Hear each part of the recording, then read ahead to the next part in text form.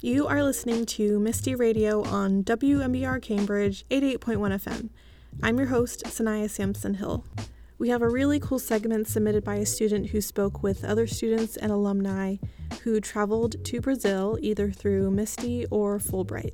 But first, we're going to pick it up where we left off on the last episode where Bridget and Ari interviewed Kevin Duna. If you don't know, Kevin is a French tour guide that mainly focuses on the often overlooked Black history of Paris. He leads his guests through the streets and offers an alternative narrative to what may be a typical understanding of Parisian history.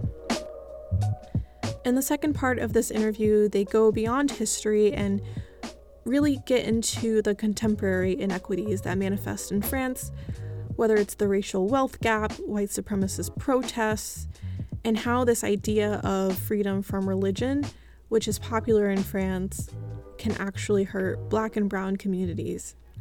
What I think is most interesting about the rest of this interview is that they discuss how the US perception of France differs from reality and how charged racial discourse has actually globalized and even what's inspired by what's happening here in the United States. I think it's really important to point that out when we talk about racial justice. So, take a listen to the rest of this conversation. Is there a racial wealth gap, at least anecdotally, in France? And then how does the French government sort of perceive that and try to address it? So I have read studies about racial wealth gap in America, and of course I think it's much easier to do when you measure when you have statistics around race. In France, you don't. I've never came across works like that. But even though there's no studies about the income of Black people or white people, it's quite easy to tell that there's definitely a racial wealth gap in France, and education is a perfect example. And once again, I don't want to tie everything I talk about. I don't want to relate everything I talk about to the tour, but a big part of the tour is in the Latin Quarter of Paris, where you have all the oldest, best schools in Paris. And the tour is there because some of the first Black movements in Paris were students from the colonies. So you have this old tradition of people from Senegal or Martinique or Algeria, Morocco, studying in these areas in France. But when I tell people that I go there because there's Black history there, people do not understand because it's an upper class neighborhood. It's in the center of Paris. Everybody who lives there is white. It's really, really, really nice. So when I tell people, I'm going to take you to the northern area of Paris where there are the African markets, they say, yeah, of course. But when I tell them, and there's also a part in the center of Paris next to the Senate and the University of La Sorbonne, it does not make sense.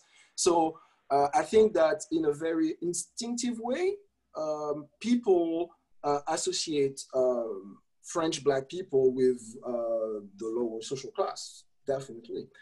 You have in France a very strong opposition between the city and the suburbs.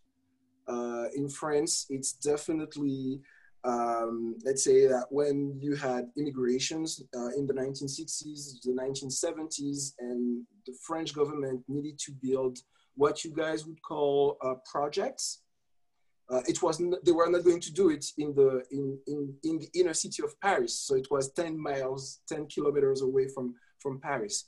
So when people are probably, if they want to dog whistle, the way to do it in France is to mention the suburbs, la banlieue. If you say, oh yeah, the people from the banlieue, people from the suburbs, we don't want them here, but they would never say anything about Black people or Arabs or anything like that. So yeah, it's a different history, but sometimes you get to draw to connect some dots.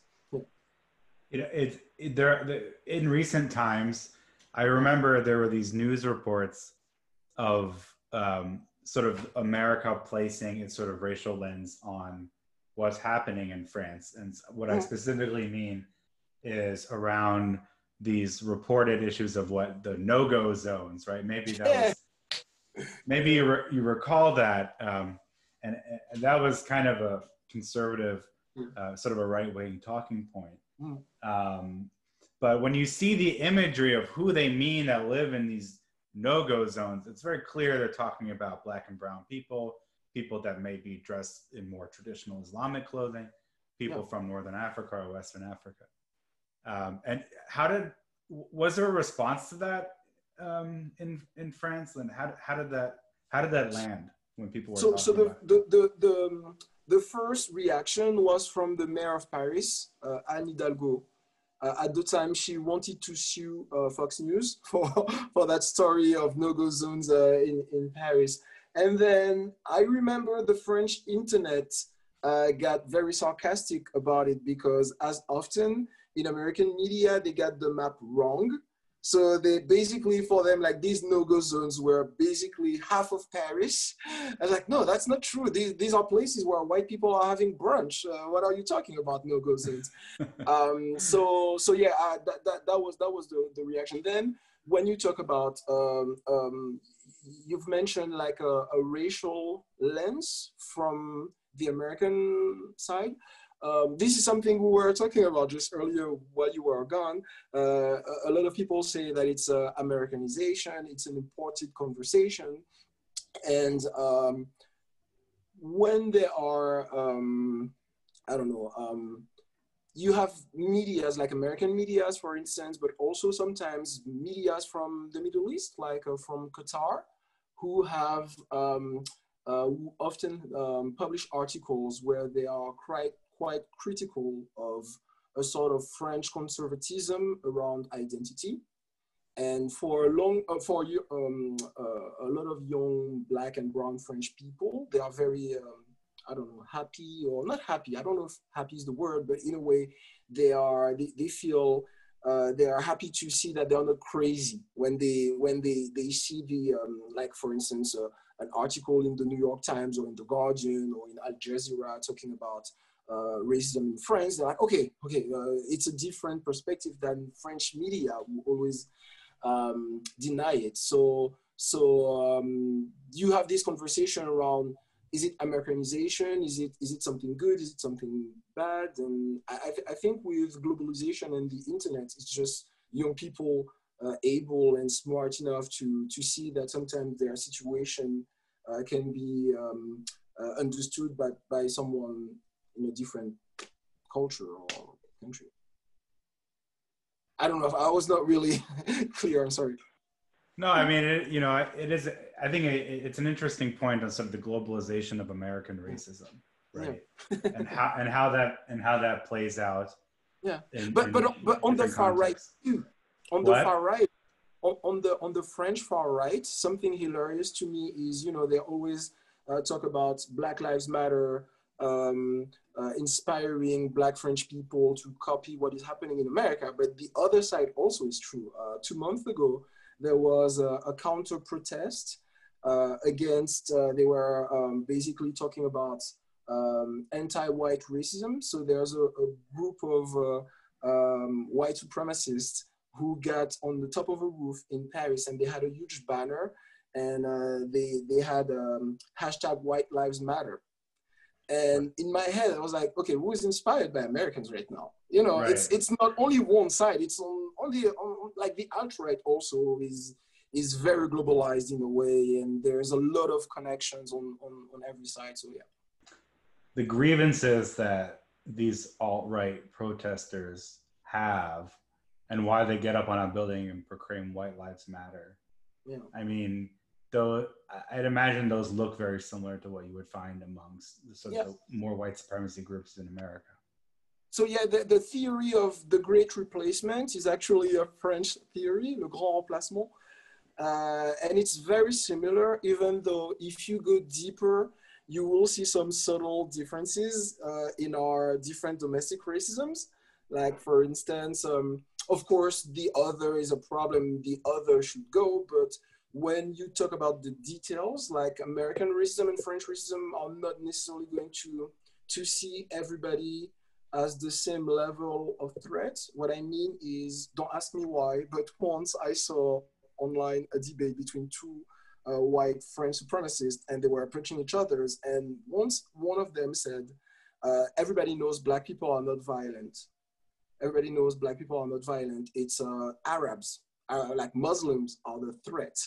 And there's this sort of French vision. We're probably never going to be invaded by sub-Saharan Africans. The real danger is, you know, the Moorish and the Muslims, and it's back to the Crusades. And it's there's not like the same level of hysteria around black people, I would say, in French racism.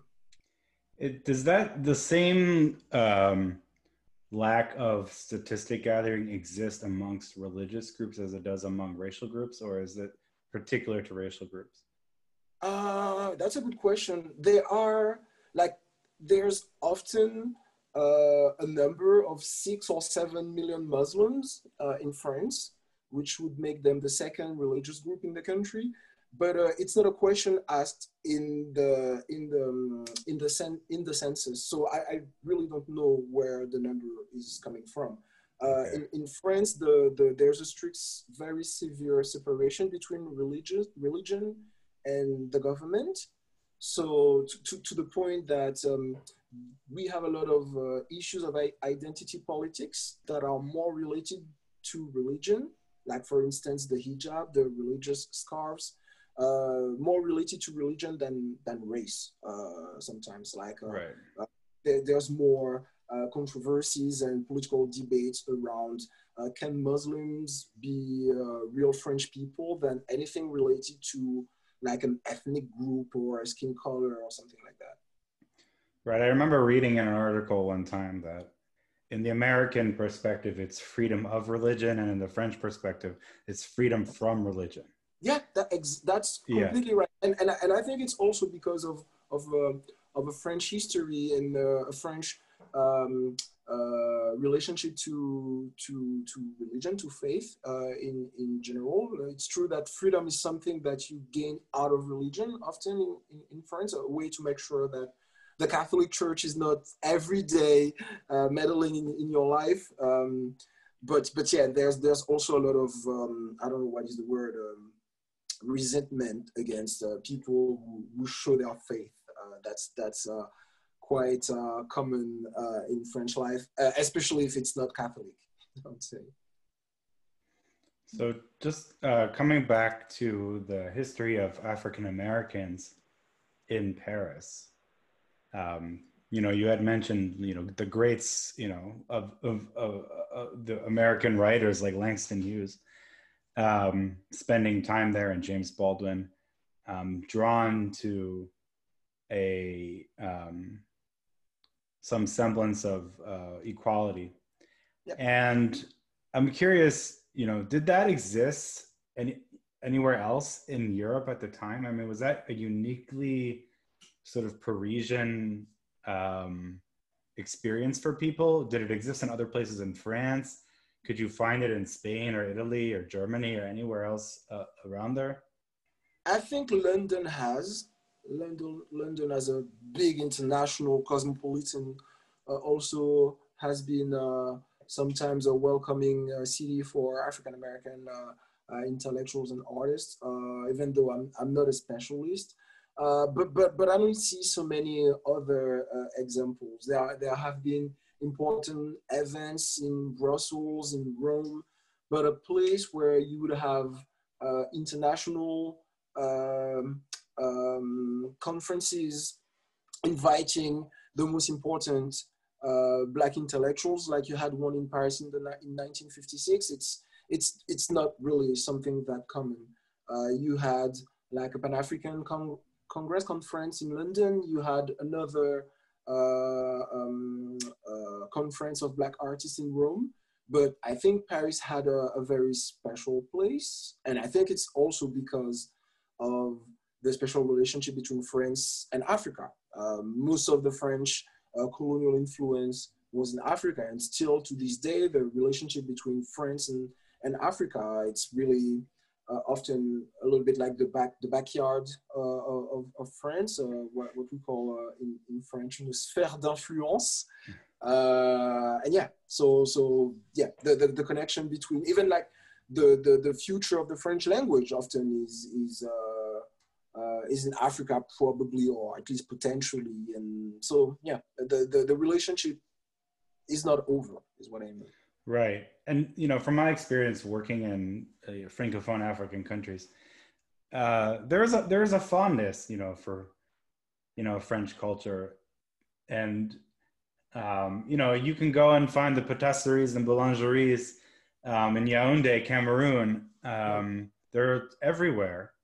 But if you go to, you know, the former British colonies in Africa, you don't see those strong connections. I mean, really what you see is maybe the English language, and the parliamentarians and judges are still wearing these white wigs. The hats, yeah.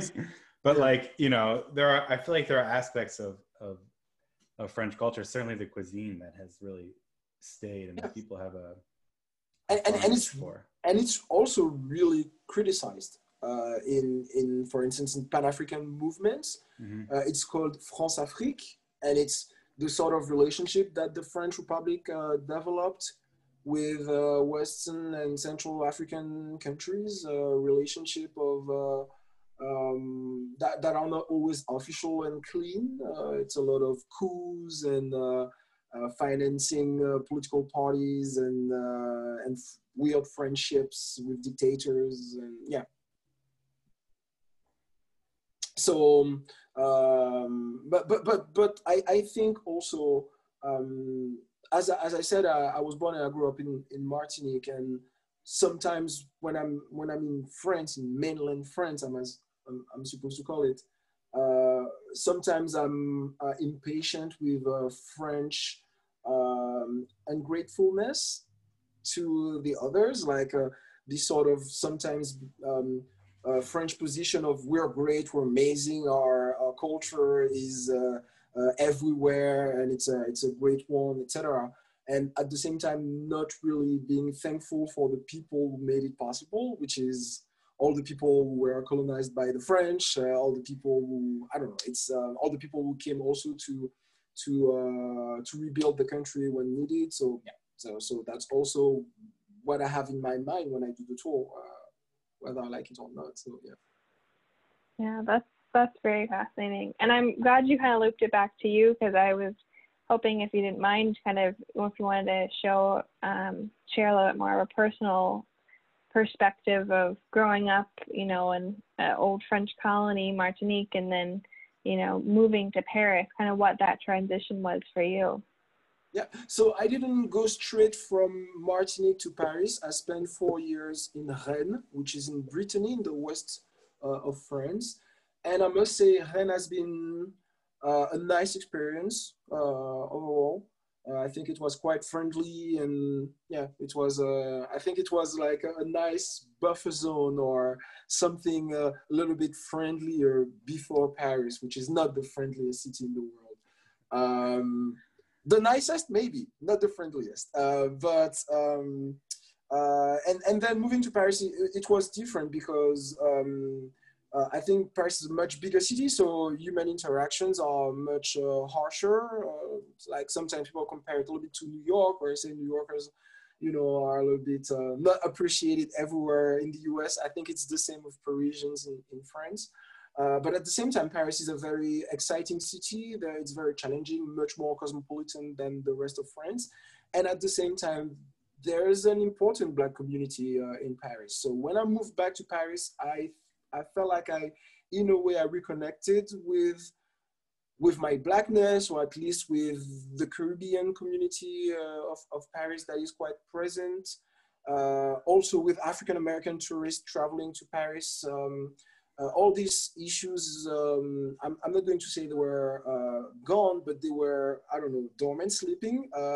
And they came back to me when I moved to Paris, which is a city that has, as I said, a much bigger population, but also yeah, race is real in Paris. You are if you are a black man, you are a black person in Paris. There are areas. I realize it now, especially when I do tours these days with more black French people than before. And so when we go in some areas like the Luxembourg Garden, for instance, when we go there on a Saturday afternoon and it's a lot of people, and I walk there with a group of 25 black people, yeah, people are not colorblind anymore. So, you know, this, yeah. So yeah. That's the question that go through my mind when I do the tour. So. Where did you get the idea to start doing this tour, and how did that evolve? I was just about to ask, kind of, was Okay. that a personal, like, passion thing that came out, or how did the tour start? Yeah, no. So the tour is a lot of weird coincidences. I was never meant to become a tour guide. I was supposed to work in the administration of nursing homes. And I hated it, so I decided not to do that. I was unemployed. A friend of mine told me, if you speak English and you know Paris, you could become a tour guide with us. So this is how it started. And initially I thought I was going to do it maybe 6 months, and I really enjoyed it. And I decided I needed to have something more personal. And being a tour guide is also about expectations. The company I was working for back then would tell people, you need to go there in front of Notre Dame at 2:30. There will be a Parisian tour guide waiting for you. And he's going to wear a pink jacket. And I would show up on time with a pink jacket. And people sometimes would say, no, but they told us you are going to be a Parisian, you know, or where are you from? Or are you French? Or, you know, this type of reaction. So this led me to also ask my, questions about myself. What am I doing here? People asking me questions I'm not ready to answer. You know, why are there so many black people here? And that was weird because I was in an environment of friends of different backgrounds, a very cosmopolitan moment of my life. And for most of the people I was hanging out back then, race was not really something important. So like, no, but don't worry about that. It's not real. You don't have to think about it. And maybe in their world, it was kind of true, but the cold hard reality is different. Like if you doing a sort of service job and you're in front of someone who's racist and who will not shake hands with a black person, yeah, that's something that might happen on a Tuesday. So all of these things together brought me to doing the tours. Yeah, the tours of the Black History of Paris. I really want to go on your tour. So I'll have to work that in. I was in France when I was very little. Okay. I remember I was in France. We happened to be there. I think I was probably 4th grade or 5th grade or something on like a family trip. And it was during the Gay Pride Parade. Yeah, that's a big day in Paris. Yeah. Yeah. But I had no idea what was going on or who these people were and why they were dressed like this. And I remember asking my parents, and I sort of like, what is this? What's going on? And they said, you know, it's the Gay Pride Parade. And like I was supposed to know what that is, right? Yeah. So anyway, so that's how. It's a colorful memory. Yeah, you know. No, it'd be nice to come back as an adult and just move around a bit and, you know, connect with people. I'm also very interested in the, you know, as the person who runs the Africa program, is how different countries or regions of the world interact with Africa differently, right? So I think in America we have a certain way, the UK has a certain way, you know, France has a certain way, China. What about the French one? What about the French one though? Yeah.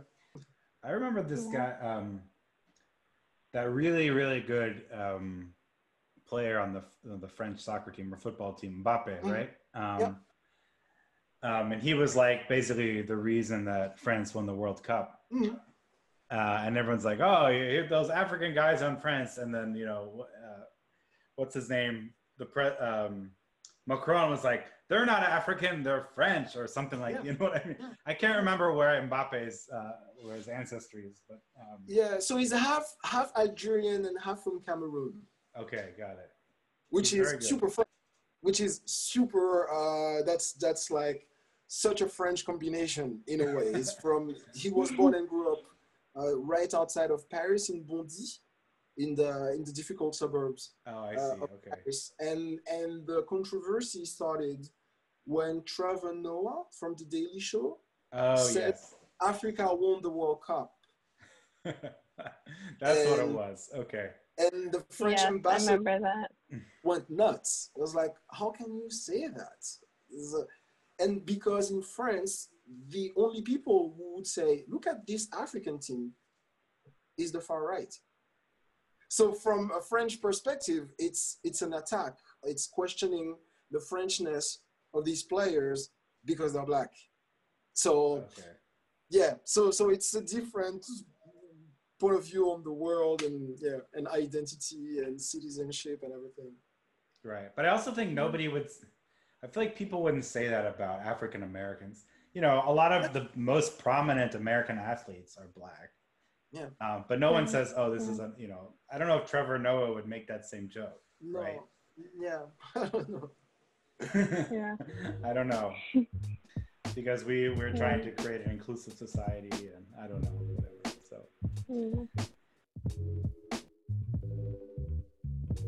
Now I'm going to present a project from MIT student Sarah Simay.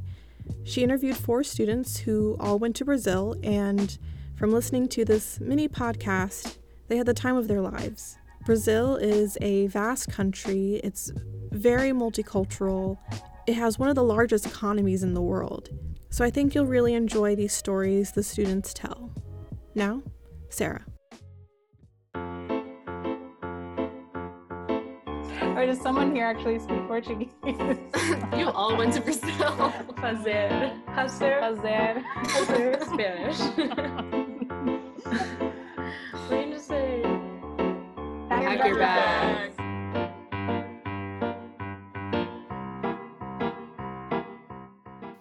Welcome to MIT Brazil's first podcast. I'm your host, Sarah, a project assistant at the department, and I'll be interviewing 4 incredible alumni and graduate students who were able to go to Brazil during the first few months of 2020. 2 of my guests were 2020 Fulbright Scholars, which is a year-long scholarship program funded by the U.S. Department of Education that sends recent grad and graduate students to research, study, or teach in over 140 countries. My other 2 guests were a part of Misty's GTL, which is short for Global Teaching Lab, 2020 program, where MIT students are matched with high school hosts in 24 countries to teach STEM for 3 weeks in January. Thank you so much for joining us and helping us debut our first podcast. Why don't you guys introduce yourselves? Hi, hey everyone, I'm Samira. I graduated in June 2019 with a dual degree in computer science and comparative media studies with a humanities concentration in Spanish. And I am here because I had an awesome experience in Brazil working with Kat with the Fulbright program. And I was placed in Porto Alegre, in Rio Grande do Sul, in South Brazil. And I'm excited to be here to talk about my experience working with English language instructors down there. Hi, I'm Catherine. So I graduated MIT in 2019 with a Bachelor's of Science in Biology and a minor in Applied International Studies.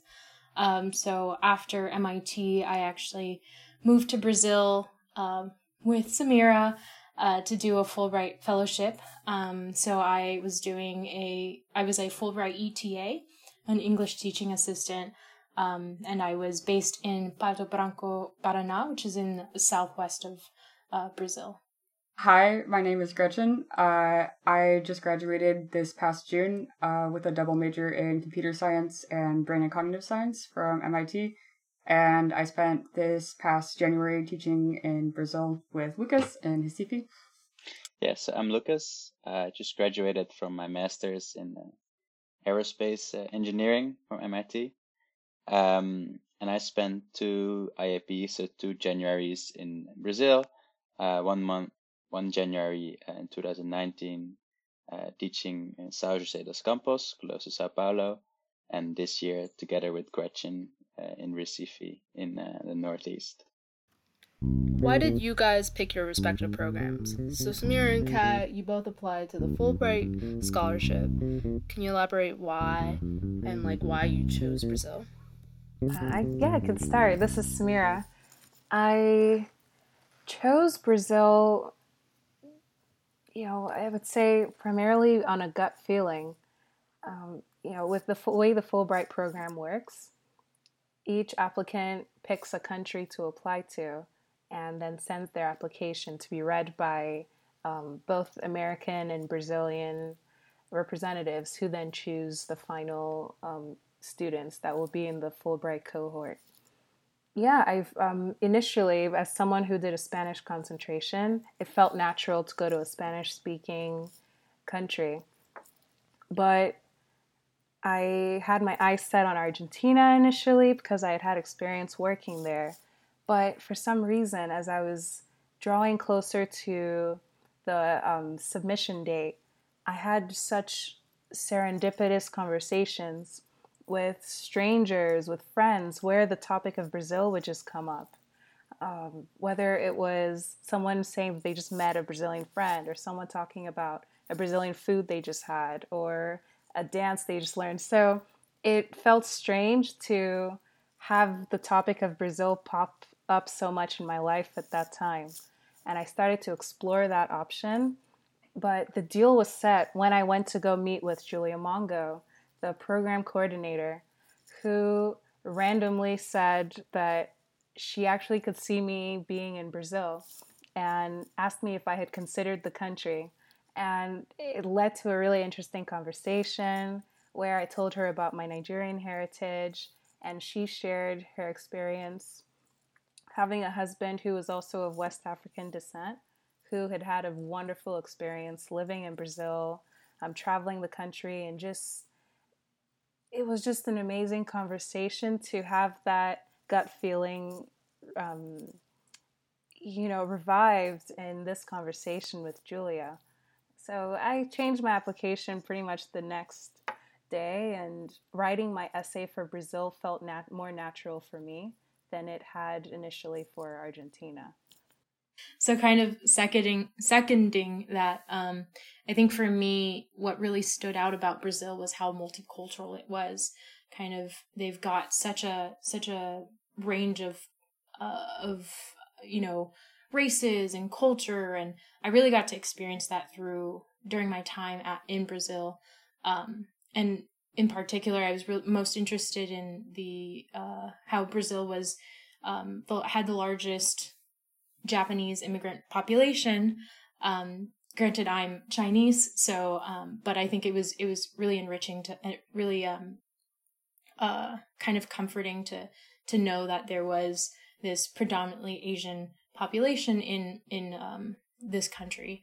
And then the Fulbright in particular, because I was really interested in teaching ever since I started volunteering with the PD Green program, which serves prisoners in Massachusetts, and we work with them on education. So I really wanted to kind of continue exploring that avenue of education, and specifically through Fulbright in Brazil. Wow, that's really cool. I like how you put a lot of thought of why you wanted to go into Brazil. It wasn't so much like, oh, you like a particular actor, you saw this movie, you heard this idea of Brazil, and thought like, oh, I like this. It's pretty interesting that you guys had more thought into it. So that was through Fulbright, and Lucas and Gretchen tried to go through GTL, which is a part of the Misty Brazil program at MIT. Can you guys elaborate why you picked Brazil for your teaching opportunities? So the way that I ended up in Brazil was actually, it originally wasn't through any particular program. My friend had just graduated in 2019, and she was starting on a backpacking adventure. And so I told her, I was like, hey, we should go to Brazil. Like, this seems like a really cool place. We should go check it out. And so we were there for 2 weeks, and we went to Rio de Janeiro. We went to Sao Paulo. And by the time I came back to the United States, I was so in love with the country. I was like, oh my gosh, I have to go back as soon as possible. I must go back as soon as possible. So as soon as I got back, I sent an email to the Portuguese instructor and I sent an email to Rosa. And I was like, okay, how do I do this? How do I, I know that there are MIT programs that go to Brazil. How do I get involved? And so I started taking Portuguese classes, and Rosa told me about the GTL program, and just like that, I was on my way. It was pretty awesome. I had a really awesome time there, and all of the feelings that going to Brazil that first time, that, I just felt like everything about it was very inclusive, and there is so many different cultures that get brought together there. I was just completely blown away, and spending those 5 or 6 weeks there over January, it just really solidified that feeling for me. Yes, I think like I really wanted to do GTL because I also really like teaching. I also did BD Green, for example.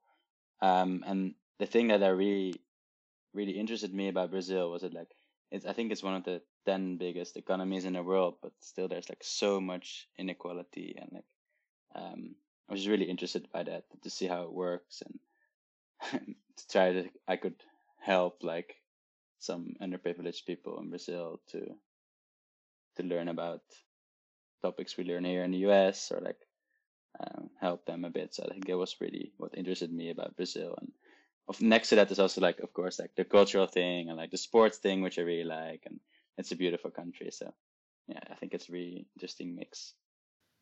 That's awesome. Did you have any sport experience in Brazil? Like, did you play with your students? Yeah, quite a lot actually. It's like Gretchen is laughing, but it's like we played soccer quite a lot with the students in like the breaks or like after school, and also next to that, like played soccer on the beach quite a lot. I think some of my friends who was with there played volleyball there with people. So I think, yeah, it's really, and they're pretty like, or at least they pretend that they like playing with us. So what were your memorable experiences while working in Brazil? Like Lucas had playing soccer with the students. Did you guys have something that you can fondly look back on right now? Food was a bonding experience for us in Brazil, or for me in Brazil. Whenever I think of food in Brazil, I think of their really unique fusion dishes, fusion cuisine, where you can see interesting blends of like West African, European, and indigenous and Asian dishes. You go to a restaurant in Sao Paulo and you see a piece of sushi that has like West African like flavor in it. You go to a pizza shop and you see a pizza that's like just a whole blend. You like see ham on it, you see beef on it, you just see all types of cheeses, you see sweet pizzas. Like Brazilians were not afraid of flavor because they just had everybody. They had every type of person there, and they wanted to, with their dishes, they wanted to exhibit that. And I just enjoyed that experience of exploring cultures, exploring Brazilian cuisine through experiences with my students and with friends like Kat, with other Fulbright ETAs, and it was just wonderful. I love food, and I liked Brazilian food in many ways. I would agree. For me, actually, I got the chance to do yoga with some of my friends, not necessarily my students, but some of the friends I made in Pato Branco. I also took up capoeira, which is their Brazilian form of martial arts. I can't say I was great at it, but it was definitely a really interesting experience, especially doing these two activities, which, especially with yoga, it's very, you're listening to someone and you're trying to follow those motions, and I just didn't understand what people were saying. I barely spoke enough Portuguese to have a conversation, let alone, quite understand what downward dog was in Portuguese. So it was an interesting experience, but I loved it. It was definitely, another flavor of their culture, especially in Pato Branco. Were there any challenges you experienced? I mean, I do think one challenge there is that, like, coming from living in the US, like, you have to be a bit more careful with things. Like, it's of course a bit more dangerous. It's something you have to get used to, I guess. A bit more limited, but I think once you're used to it, it's like fine, at least for me. I do think like people there are generally very warm and open towards others, even if they don't know each other. And I think doing things together there is very important. And yeah, I think that makes you feel like very welcome, which I think is very nice. And I think it's also the whole family thing, which people are so close to their family and they'll live together. And I think this is, I mean, very different way of life, but it's very like, I think it seems very wholesome. So I was telling Samira this earlier when we were chatting. So I was in, the southwest of Brazil, which I don't know if you guys have been to, but it's very, especially kind of, my town was very European influenced, which was kind of a culture shock. Actually, I expected, typical Brazil to be very multicultural. And surprisingly, my town, like I was the only Asian there. And it was a really interesting experience because as Samira put, they have a very different way of talking about race. It's a little more, I would say, frank. People in Brazil in general, I would say, are more honest. So it was kind of interesting to adjust to that and to kind of field questions about my race and ethnicity. And whereas it did make me uncomfortable at first, I grew to kind of accept that, and I tried to use that as an advantage to educate people on my ethnicity and my culture. And I came prepared. I brought a lot of so I believe by the time I went to Brazil, Chinese New Year had just passed. So I brought all these Chinese candies and I brought red envelopes, and I was so excited to share it with all my students, and they loved it. They were so excited about all my cool knickknacks and candies. And it was really exciting to see people like appreciate my culture, and to see how kind of different views and maybe limited in a sense views they have of different cultures. It definitely was tough at times, and very isolating at first. And the layer of racism that came with coronavirus was very difficult to deal with at first. But I had a really great support network there, and people, my students were super supportive. And when I explained, what things are considered offensive generally versus not, and we fostered like really great discussion about, what things are considered offensive or not. So I think it was a really enriching experience. Yes, I also wanted to follow up on that because I was also placed in South Brazil, and yes, I was in Porto Alegre, which was more of a city, but was still very heavily influenced by European immigration to Brazil. In terms of talking about challenges, that actually challenged me in the fact that it challenged my view of what Brazil was. When you see Brazil, you think that you see images of tan or like brown, black people. A lot of the representation of Brazil is from the north or the major cities where there has been a lot of mixture happening between race and ethnicities, or amongst races and ethnicities. So it was actually quite cool to challenge that view and go down to the south and see how European immigration has influenced a country like Brazil, because we see that a lot in the US, and it was cool to see a flavor of that in a country like Brazil. Yes, there were moments of isolation. There were days that would pass when I did not see a single person who wasn't who looked like me or who was of African descent or even Asian descent. But I thought that made me stand out. That made me kind of a celebrity when I would meet people. I said, I'm going to be Beyonce here. So I really just used that as an opportunity to use that platform and really do what I was there to do as a Fulbright ETA, and be an ambassador for the United States, be an ambassador for the African and African American experience in the US, and talk about my experience in Porto Alegre.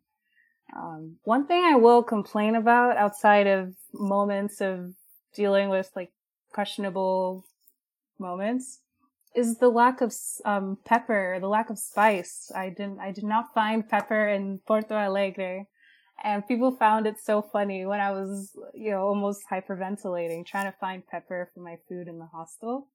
But those were just cool conversations to have, and I am so grateful for having had that experience challenge my view of Brazil and also allow me to become more comfortable in those cultural exchanges. I feel like I kind of had the opposite of that situation where I had spent a couple of weeks in São Paulo, in the sort of like southern part of the country where I stick out less and I'm able to, try to like blend in. But when you get to the Northeast, everyone there is very dark. And so suddenly the fact that I have these like bright blue eyes and I'm, look like I haven't seen the sun in years,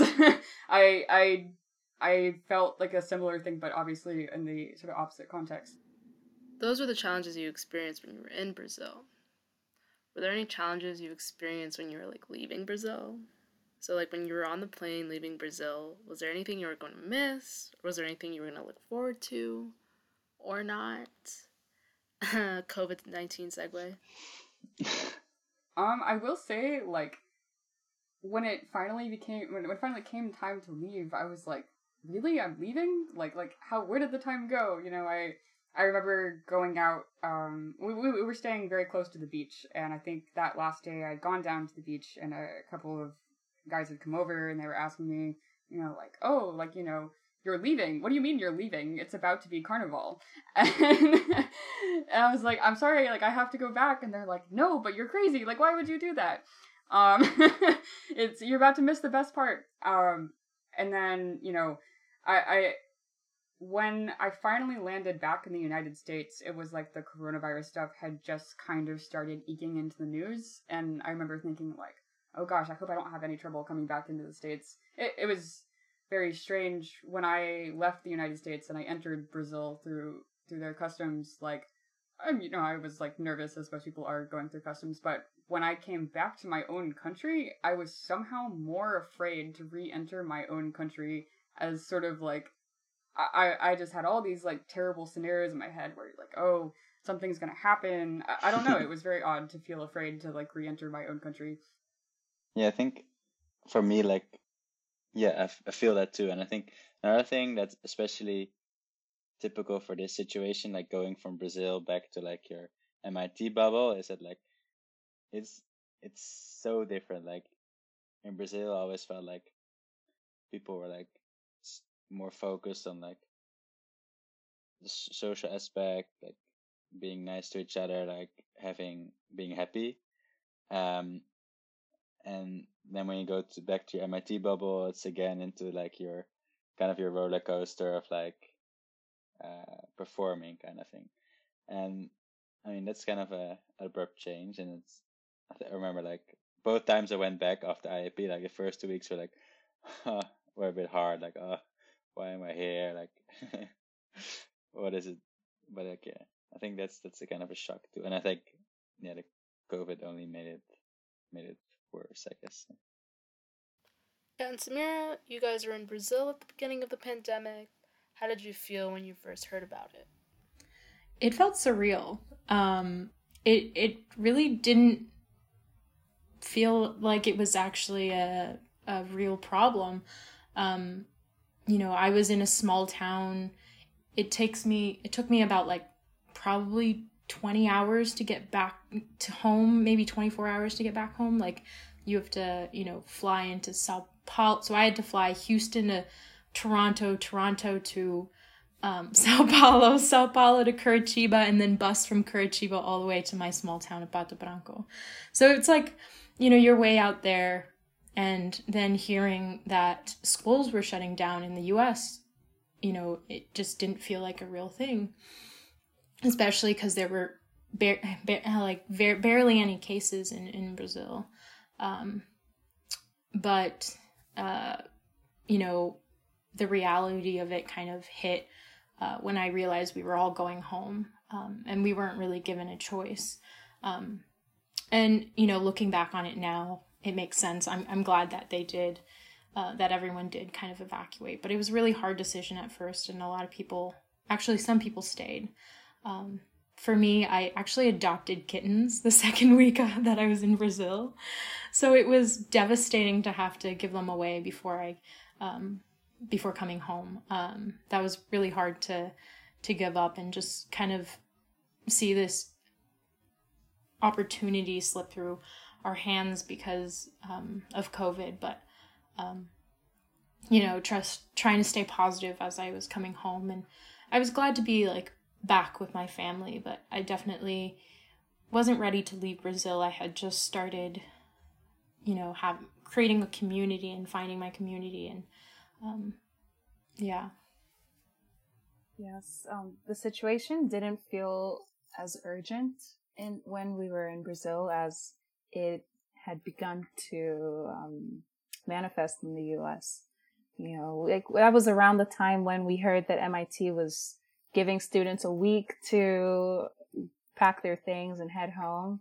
And in our minds, we were like, okay, maybe this is going to be a month thing. So they'll let us stay because it hasn't reached Brazil. But then we got an email almost a day later, a day after I had been teasing my friends about having to go home. They said we would have to fly back to the US. So it was very difficult to also deal with that move because, Brazil had pushed so many of us outside of our comfort zones. We were learning a new language, learning a new culture. Many of us really were fully independent for the first time. Some of us had left jobs. That was my first experience house hunting, and I was doing it in a language that I didn't fully understand. So, it was tough. It was tough to come back, especially under the condition of socially isolating, because I thought I was free-spirited. I thought I was social before I left America. I am, but I was not, I was not at the level that seemed to be normal and regular for many Brazilians that I met. So Brazil challenged me to come out of my shell, and it felt, it felt regressive to have to go back to the US and go back into a shell. But I've been lucky because, I've been with my family.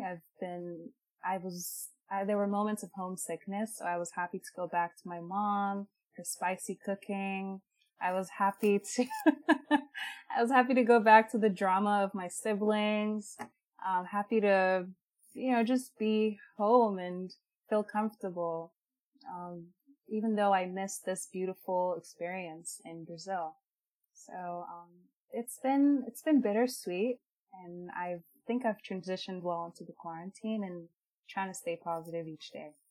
I'm so sorry your experiences had to be cut short, or if your experience didn't, you had to readjust to a period of time you were very unfamiliar with, as everything was going south. But I'm glad you had insightful experiences both being in Brazil and when you had to leave. You guys kind of realized what mattered to you and how it changed your perspective on community, food, and all the things that make up life. It's really cool. Would you guys ever go back to Brazil? If so, when would you want to? And if you don't want to, why not? Gretchen is like, tomorrow. It's like, tomorrow, please. Please let me go back. Yes, there were some ETAs in Bahia, and they seemed to have a lovely time. They posted a lot of beach pictures, so That would be a good time. That would be a good time. Yeah, it's lovely. I would love to. Yeah, I mean, ideally, so I'm applying to medical school right now. Ideally, if things kind of tide over, I'd love to go kind of as for vacation and explore the parts of Brazil I didn't get to. So definitely the north, do the touristy stuff as well and see Iguazu Falls. I was so close to it. I was like a 3-hour bus ride. But COVID happened and unfortunately I didn't get to see Foz de Iguazu. But yeah, I'd love to go back, maybe even for a longer extended time. I definitely want to stay connected to that country, whether it's, with my future career somehow, with medicine, or just go back and visit all the time. But yeah, I feel, many of the same sentiment, or much of the same sentiment, where I, going to Brazil for the Fulbright was at such a, it was such a perfect time in my life to transition from undergrad to a fellowship and into graduate school, or a career. As of now, I'm going to graduate school. And, I would like to get more work experience before, making more time to travel and explore the beautiful country of Brazil. But, if I play my cards right, work and travel can coincide. And I would love for that type of, regarding Brazil, it got to Brazil based on a gut feeling. The country called out to me, and I learned a lot from that trip there. So I can only imagine how much more I have to learn, despite the lesson being cut short. So I'm excited. I'll go whenever the country calls back to me, or whenever I have the funds and the time to go, because it's a beautiful place with many lessons to learn for any type of person. Yeah, I agree with that. Like, I think I would love to go soon too. Especially, I really want to go to Carnival. I'll miss it like twice by a couple of weeks now. So this time I am gonna stay. But also like, there's so much to see. And, I would really love to go back.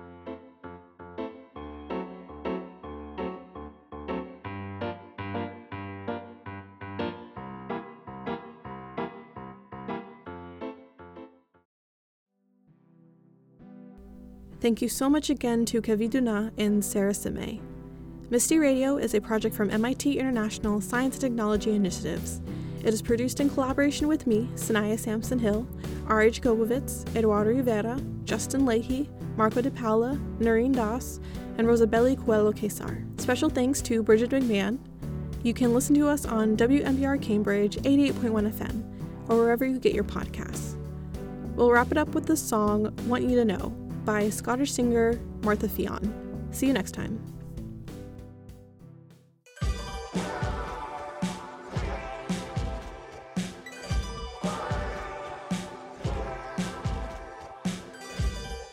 Born again, the first of 6, the days of getting on with it come. When it's the end of pageantry, the cult is coming to your street.